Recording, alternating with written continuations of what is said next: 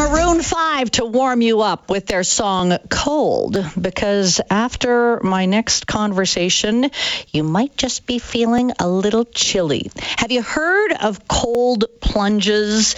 I mean, they've been around for a long time. If you see polar bear plunges, or maybe the crazy cousin during the holidays jumping into a really cold lake.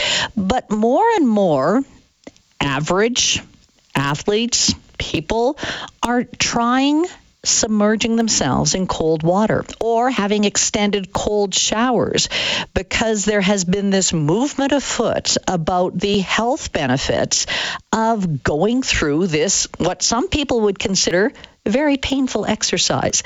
Dr. Stephen Cheung, kinesiology professor, senior research fellow, Brock University, where they actually have an environmental ergonomics lab studying the effects of environmental stress like heat, cold air, and cold water on human physiology and performance. So we thought Dr. Cheung would be the person we would turn to. Stephen, thanks so much for your time today.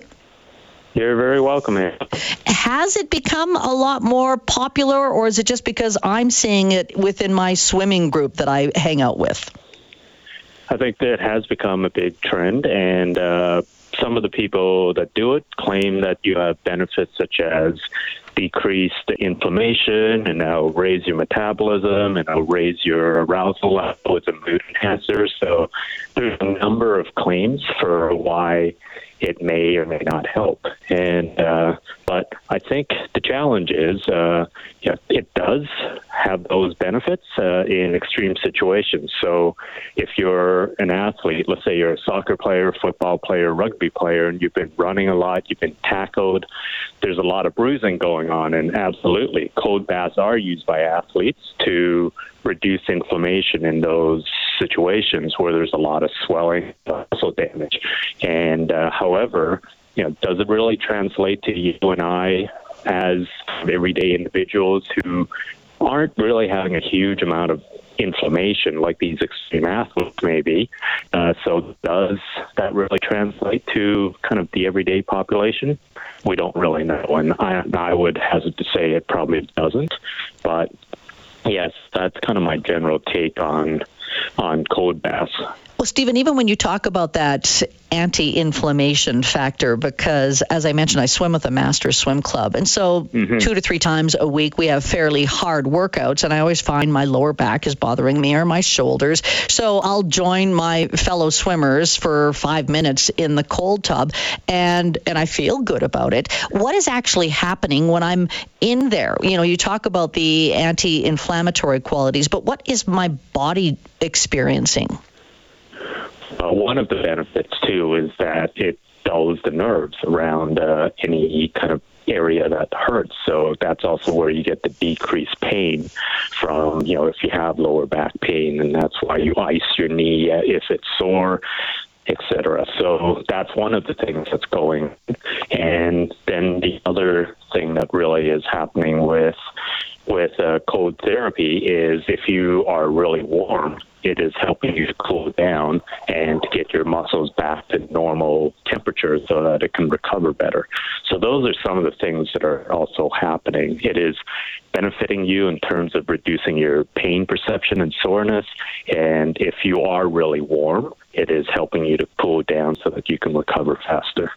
In both these situations, we are talking about activities or exercising, but I've also read about the fact you should start your morning with a cold shower. Try to get used to at least a couple of minutes of finishing off your shower really cold. This has nothing to do with exercise. This is just this belief about starting your day very alert.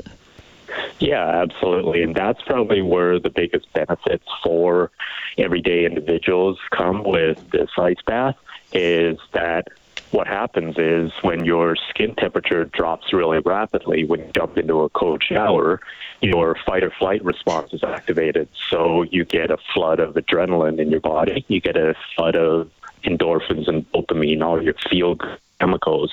So that is one of the probably the biggest known benefit from everyday kind of ice baths, is that you do feel really alert, you feel really aroused, you get that really strong stimulation just like you might have with, running upstairs quickly. You get that same rush of adrenaline. So that's one of the biggest benefits that we do know, and it can be useful for people who are experiencing, the blues, depression, anything like that. It can get them charged up and aroused. So that is a definite benefit for everyday individuals to use ice baths.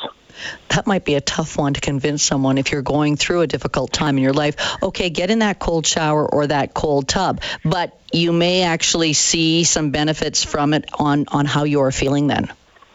Yeah, and one of the things we don't know is whether it's a long-term benefit, but certainly in the short term, it is going to, again, flood your body with adrenaline, with feel-good kind of chemicals, so that can be a short-term benefit.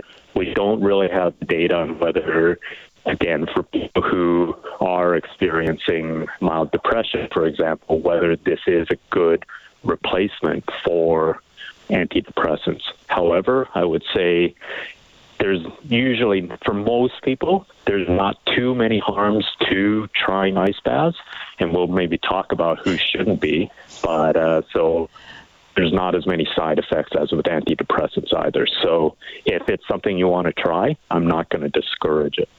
Dr. Stephen Cheung, kinesiology professor and senior research fellow at Brock University, and we're talking about these cold plunges that either you've tried or I've tried. So who shouldn't try it? Well, the biggest group of people who shouldn't try it are people with heart conditions and people with high blood pressure.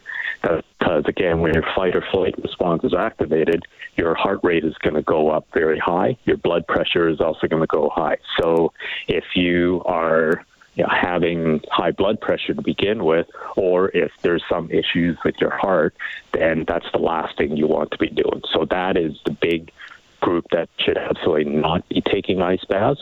And then the other thing is you shouldn't be doing it alone if you're outside. Let's say you're at your cottage and you want to jump into the lake, which is still kind of chilly.